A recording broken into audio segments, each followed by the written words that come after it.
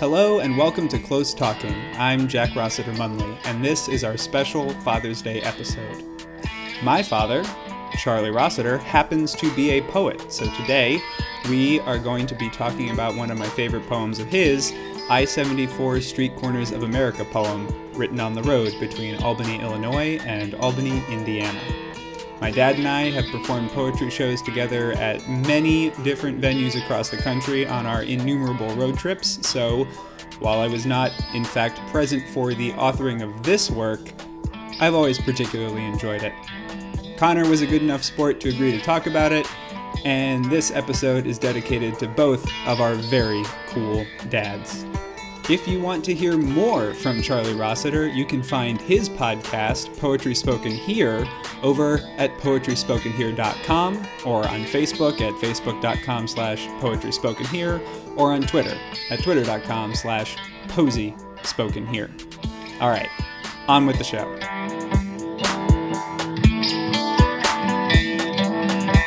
Welcome to another episode of Close Talking. I am one of your co-hosts, Jack Rossiter Munley. And I am the other one, Connor McNamara Stratton. I sure hope you are. And coming right up is Father's Day, hence the choice of poem today, because my dad's a poet, and so this is a poem by Charlie Rossiter called I-74 Street Corners of America poem, written on the road between Albany, Illinois and Albany, Indiana. Usually when introducing the poem, I got like an inside hookup to the poet. So let me tell you, when he introduces the poem, he usually throws in that little parenthetical. I don't have much to say in the way of introduction. Let's hear the poem, I guess. Woo! Go Charlie! Connor's dad wrote a play. That's pretty awesome. Go Dad! Yeah. Go friend! Happy Father's Day! Happy Father's Day to dads everywhere, but especially our dads because it's our podcast. Yes. Thanks for being artsy. This is I-74 Street Corners of America poem, written on the road between Albany, Illinois and Albany, Indiana by Charlie Rossiter. Sunrise over the Rock River, and all over America people wake to face the day as if nothing were happening. While all around them mountains are pushed up and weathered down, rivers flex and flow, new life is born. At a truck stop on I-74 outside of Kickapoo, someone is pumping gas into a diesel engine that spent the weekend in Colorado. Someone's heart got broken last night in Mississippi, and before the day is over, someone in Cincinnati will fall in love. Someone's had enough and leaving home in Topeka. Someone in Tacoma's got the blues. It's a carnival out there, a casino. Which way the cards will fall is anybody's call. One thing's for sure. We're all in this together. At least, I'm in. How about you? Come on. Ante up. And deal. Cool. Woo! I love it. So, slight background on the poem. The subtitle, written on the road between Albany, Illinois and Albany, Indiana, comes from the fact that the poet was on a cross-country poetry tour at the time, a little Midwest swing, going to, as part of a performance poetry group, three guys from Albany. They were going to all the Albanys in the country, an ongoing project for the group. And they were on the road between Albany, Illinois and Albany, Indiana. And being out in the heartland, the poet got to thinking about, because they would do these, they'd set up readings in Albanys across the country, and newsflash, Albanys are not necessarily the largest towns in states, so it was a lot of like library readings or something, but the idea was to do a reading in every Albany, and so sometimes they would just like set up on the street corner and read poems. And so the idea behind this poem was to write a poem that could be read on the street corners of America and engage an audience potentially. So something that was poetic enough to be poemy, I guess, but also relatable, like not, a dumbed down, inauthentic version of his work, but a version that would be broadly interesting and broadly applicable. That's sort of the little history of the poem, which is why it's the Street Corners of America poem. Yeah, I feel like I maybe have heard him read it, but I don't really know. But he is a great reader, and apparently he continues to read this one often as a get the crowd in a good mood type thing. Often it starts shows. Yeah, Yeah, and it's there's a number of things that I love about this one, but one thing that stands out is all of the towns and locations seem like very perfect, and notably absent are the big glamorous, I don't know, city. Like there's no New York, there's no Chicago, there's no LA. We're not in DC next to the White House or something like that. It's Topeka, it's Kickapoo, Cincinnati. That consistency of detail, I think, makes the poem go a long way in getting that sort of the broader appeal, but the reach of the poem is dispersed, and not dispersed like on a particular echelon, but is focused on the smaller cities and towns of the country. And all of the towns, they're fairly spread out, but they're spread out north, south, and west. There is no east in this poem. And I think if you're thinking about poetry as something that people do, it's like, an East Coast elite kind of thing. To the extent that that's real. I mean, there's hundreds of thousands, if not millions, of poets spread all across the country. Ted Kooser is a poet laureate. He's from out west. Like it's not like poetry isn't a national endeavor, but if you're going to categorize people who go to poetry readings and you're going to stereotype it, that's going to be the East. And I think it's not an accident that it's I-74, which runs from Cincinnati, Ohio to Davenport, Iowa, and that the names of the towns are all Midwestern and Western, and Mississippi, which gets called out as sort of a Southern flavor. But the names of the places sort of go from Kickapoo or Cincinnati in the east out to Tacoma, Washington, which is all the way out on the West Coast. Yeah, and I like also, I mean, it's just a very good progression and a continuation of an idea. So it seems like the problem of the poem, if that's a way to think about it, is set up pretty early on. All over America, people wake to face the day as if nothing were happening, while all around them mountains are pushed up, etc. And so there's everything is happening. There's a lot of, and the poem continues to sort of describe, not just the mountains, which has that grandeur of action, but then towards the end, we have that problem of facing the day as if nothing were happening.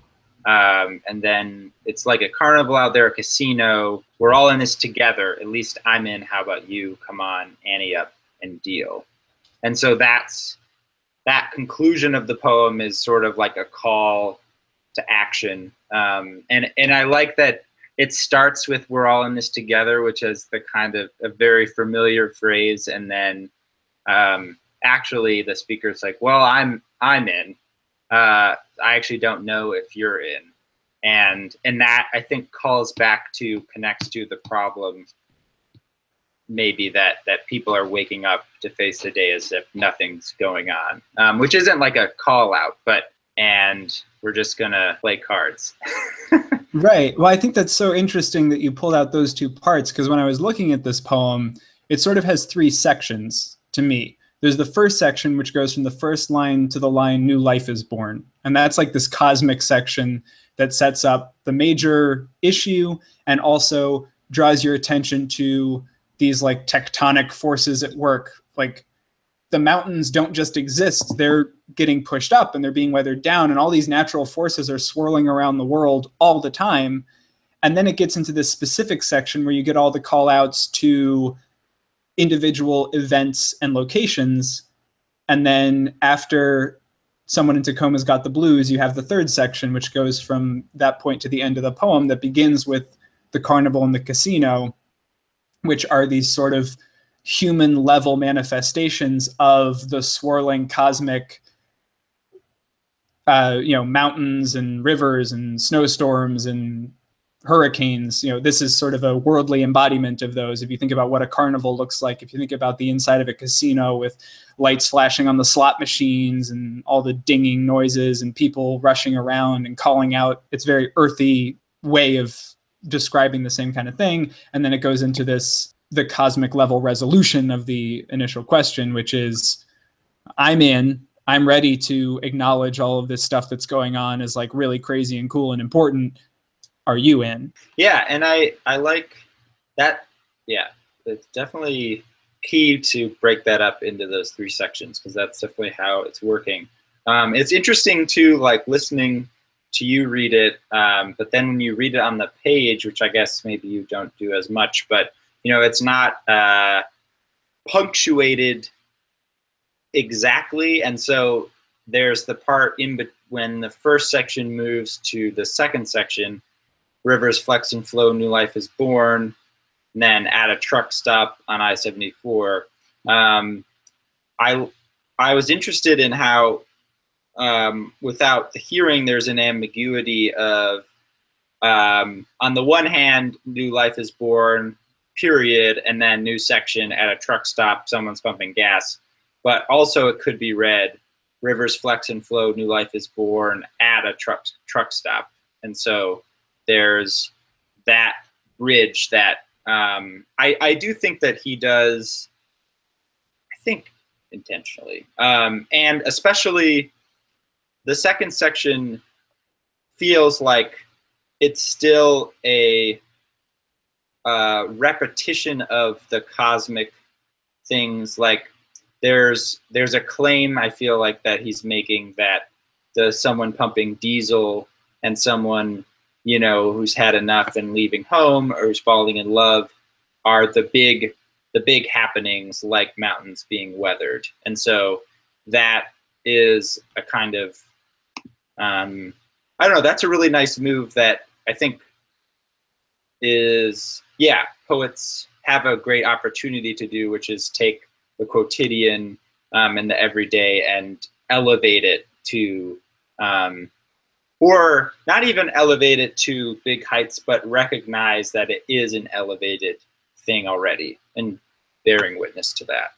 Right. And in your life, what makes a bigger difference? The fact that you just drove from Colorado to Kickapoo and have to refill your truck, or that like the Himalayas are doing their thing?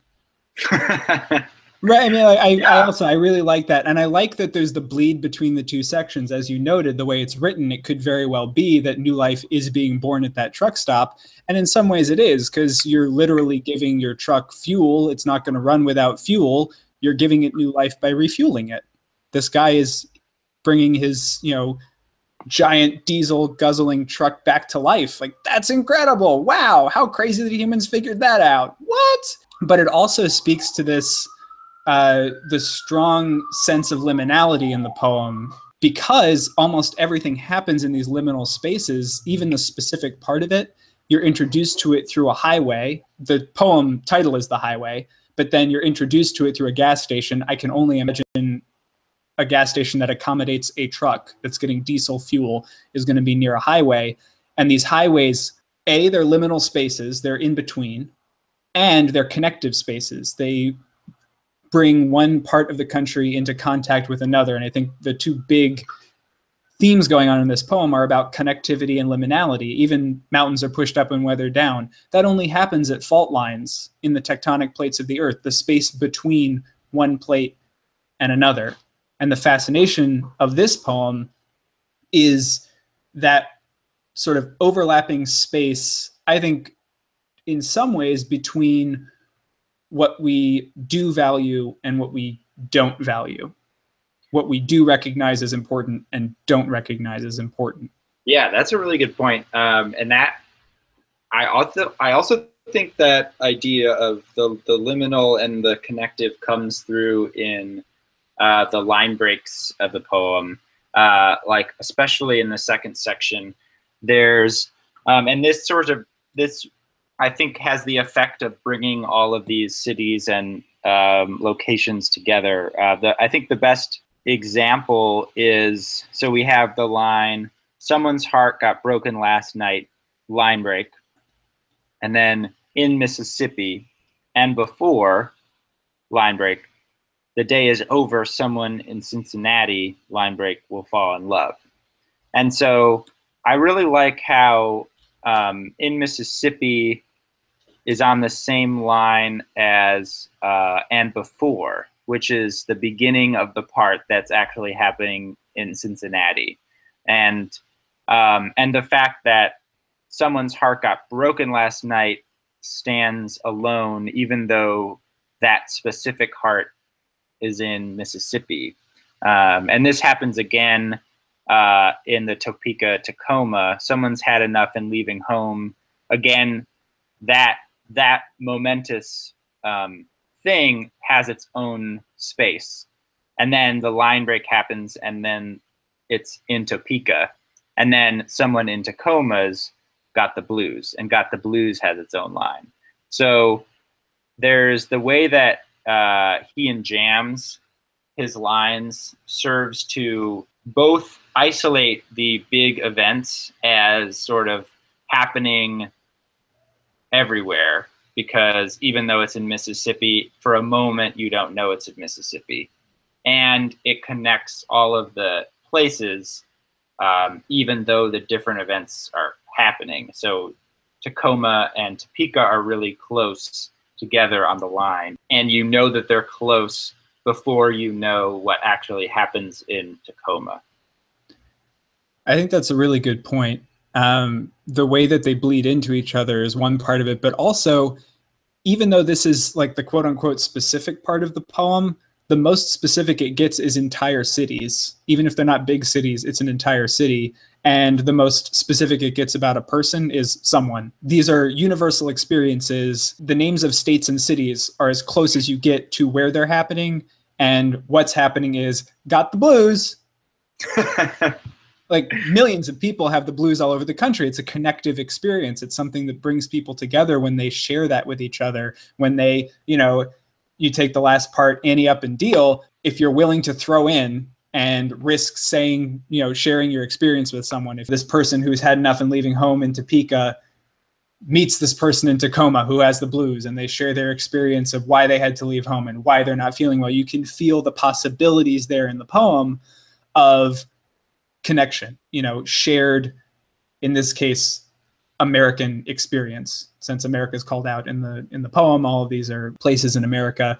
The fact that the poem does, in the way the lines break up, bleed everything together that way, helps make that sort of message, I think, come across much, much more powerfully. And as we called out, it could easily be broken into 3 sections, but on the page, it's one poem. It's not 3 stanzas of a poem. It's one poem. Each part moves into the next. Yeah, no, it's true. And basically, in terms of like concrete, specific actions, the pumping gas into a diesel engine that was in Colorado at the truck stop outside of Kickapoo, and then maybe the come on, ante up and deal are like the only like super small actions that you can pinpoint.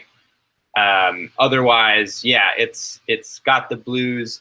Someone's had enough, leaving home, fall in love, heart got broken, mountains pushed up rivers, new life. These are large, almost like the closest to abstract without sort of being super abstract. But at the same time, evoking a specific feeling. If you say got the blues, you know exactly what that means. If you say had their heart broken, you know exactly what that is. If you say had enough and leaving home, anyone can fill in something more specific and probably will automatically do that without thinking. Had enough and leaving home for somebody who's had to get divorced is going to immediately resonate that way. Had enough and leaving home because your parents were overbearing in some way or didn't treat you well and you had to just get out of there. That immediately brings that up for you. I think it's a really well-crafted couple of universal experiences because they are universal, but specific enough that the reader immediately writes themselves into it.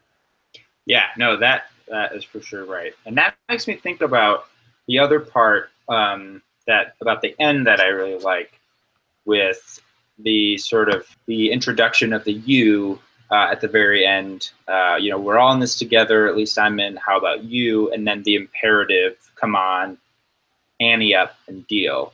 And so what I like, and before then there's no you at all in the poem. And so I feel like when you're reading it or when you're listening to it before, there's a kind of, it has that broad but specific sweep that allows you to identify with it and rather, but isn't sort of calling you out immediately. So if you're not identifying, then you're not in. And so it's only at the very end when the full sweep has been swept that it's like, all right, deal. And then you suddenly feel that call. But the call has to wait, I think, until the end for this poem. Yeah, because I think in some ways the poem is developing its idea of how you could see things, and then at the end it's challenging you. All right, are you prepared to try and see things this way? Are you willing to do that? Yeah, it's good. I'm just having the image of being in the audience. Charlie, he's got his hat. Yeah, and it is like it's interesting to think about the poem too, as you know, in the terms of a performance setting, and in terms of, you know, sometimes we've talked about how poems are organized in a book of poems, and in terms of how this is organized as a starting of a performance, that makes a lot of sense. Insofar as its reach is broad, maybe broader than some of his other ones, and in the way that he's trying to invite, you know, that this is a street corners thing, that the audience for it is large. And so if you begin that way, the audience member, you're like, all right, I like this guy. And then when he maybe goes on to his other poems that, you know, might be not inaccessible or not like exclusive, but just dealing with not explicitly the street corner and the people of America at large, but just maybe just the truck stop or something that happened between a you and a me. You feel familiar with the guy, and so you're more like ready to participate in those poems. So that makes a lot of sense. It's nice. Also, the tone is nice. Like, you know, it's a challenge or it's a call to action, but it's, you know, it's informal. It's come on.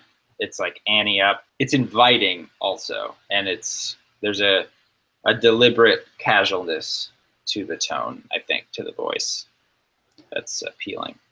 Yeah, I think it's great to call that out because it is a poem written by a performance poet on tour with his performance poetry group with an eye to how it would be performed and received by an audience.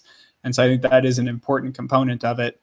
And I do know, because I've been to other readings, that one of the other poems he likes to start with that I think is less explicitly inclusive, is less explicitly open, is a poem called Snake Black Solo that has more a message of like, art's really cool.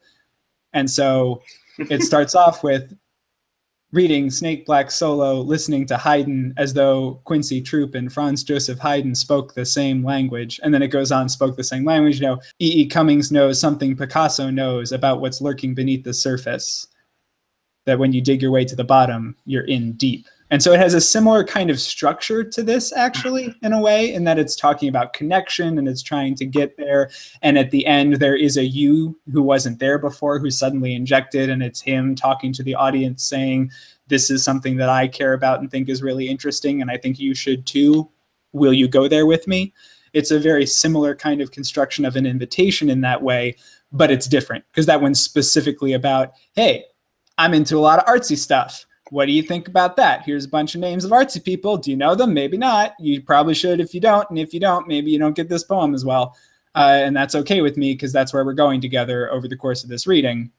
Whereas this poem is like, hey, heard about these cities in the country we all live in? Probably. They sound familiar even if you don't know exactly where they are. We're all Americans, right? You know, it's like a much more broad brush of inclusion. And I think it is a very effective poem as the opening to a reading, or even as the opening to a book. I think it would be pretty effective. but particularly as an energetic poem with a positive message that has really big universal themes that are still specific enough for someone to write themselves into, I think it really does work as that opening to a reading. Yeah, for sure. That's interesting. I didn't realize there was an alternate opener. There are so many. That's great. And it's a good, like, it's like we're going to be dealing, the deal is the rest of the poems in that sense too. That's good. The last thing that I wanted to call out that I had thought of is that the move into that third section with this particular call outs of the carnival and the casino, and the themes that are in this poem, which is essentially sort of looking at everyday life as something really important and almost sacred on the level of the planet rearranging itself. I was thinking about Mircea Eliade, the religious scholar whose book is about the sacred and the profane. And he talks about how you build sacred and profane spaces, and that what's really important is the threshold, because when you're outside of the sacred space, you're in the profane world, you step through the threshold, and then you are in the sacred space of the church. He draws a similar connection to when you're outside of your home and when you're inside of your home. And the call out to a carnival, I think, is really cool, because what carnival does is it breaks down all of the delineations in normal society between what is private, personal, and sacred, and what is public and, loosely speaking, profane. So you parade around the streets. Normally the streets are used for cars, or they are a place that is more dangerous than the inside of your house. But in the time of carnival, the streets are used as a place of celebration, theoretically, of universal inclusion and safety. Everybody walks in the streets as opposed to cars using them. The normal social order is flipped. Everyone who's out to celebrate carnival is suddenly in this liminal space of celebration, as opposed to being a lawyer and a doctor and a janitor. They are all celebrants in that experience. It's sort of a similar, you could use the contemporary example of like a concert. You may have cheap seats, you may have expensive seats, but all the people you're around are in the space of the concert, fans of the artist that you've gone to see, more so than they are whatever their other separate outside hierarchical identities are theoretically in that space. And I think calling out that it's a carnival out there, a casino, similarly a casino, there's like this instant turn that can happen if you win, that suddenly you're wealthy or suddenly you lose all your money. It's this fluid in-between space with this celebratory type of atmosphere. And I think using those two examples at the beginning is really evocative in the space of the poem, which is about linking these lofty and often thought of as less lofty events. Yeah, that makes a lot of sense. The last little thing that I have is just, this is a very free verse type thing. The rhythm of the poem is very strong, but there's not like rhyme patterns or anything. But the end signals the end with some pretty sort of tight, close rhymes. Which way the cards will fall is anybody's call. One thing's for sure. This is like a half rhyme, but we're all in this together with the ers. And I feel like those two close sounds sort of get us ready for the end, kind of. Yeah. Definitely. And you do get a couple of sort of alliterative bits. You get the Rock River, Topeka and Tacoma, and Carnival and Casino. And that's part of why I was thinking about Carnival and Casino, is because they do come as one of those pairs. But yeah, I agree. You also get Mississippi and Cincinnati, sort of, which are not necessarily rhyming, but are similarly constructed words in terms of sound and letter repetition. Yeah, no, there's lots of close sounds all the time. I mean, the alliteration is common, flex and flow, and let's see, the repetition of someone, has the sonic repetition too. It's tight sonic, but it doesn't, it comes off like some sounds, I think, try to avoid drawing attention to themselves so that they just make whatever you're saying sound like more convincing. You're like, oh, for sure that's right. I don't really know why, but if you look at it, it's because of the sounds and the rhythm. And I feel like that's how most of the poem is working. And then when those end rhymes come in, those, I think, draw a little more explicit attention to themselves. And that shift from sort of implicit or underground sounds to the sort of above ground sounds is a helpful way get the person ready to end the poem. I was thinking about, there's this thing that my therapist does when we're about ready. There's like 5 minutes left. Like, she'll change her posture, so like she'll sit back, or she'll sit forward, depending on which one she was doing. And she won't say we're almost out of time usually, but that posture shift is enough to get me like ready to leave the space and conclude the space, which I think a poem needs to do as well, in terms of, or if it's not going to do that, then that's like part of the point, is like a sharp jab. But this is a closure poem in that way. Definitely. You ready to hear it again? Woo! I-74, Street Corners of America poem, written on the road between Albany, Illinois and Albany, Indiana. Sunrise, over the Rock River and all over America, people wake to face the day as if nothing were happening. While all around them, mountains are pushed up and weathered down, rivers flex and flow, new life is born. At a truck stop on I-74 outside of Kickapoo, someone is pumping gas into a diesel engine that spent the weekend in Colorado.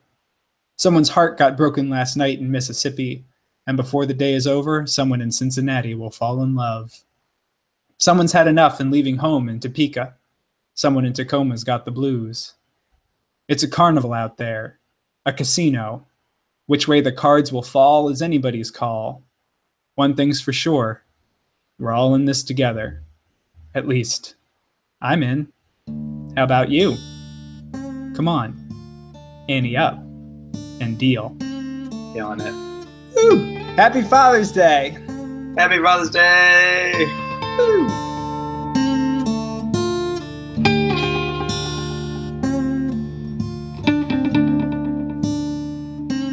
That's going to do it for this very special Father's Day episode of Close Talking. As always, you can subscribe to the podcast on the iTunes Store or find us on Stitcher or SoundCloud. If you'd like to get connected to Close Talking and find out about all the latest news, you can like us on Facebook at facebook.com/closetalking or follow us on Twitter. That's twitter.com/closetalking. You can find me on Twitter at JackRossiterMunn, and you can find Connor on Twitter at HotSauceBoxed. You can also drop us a line via email at closetalkingpoetry@gmail.com. We would love to hear your thoughts on this and any other episode.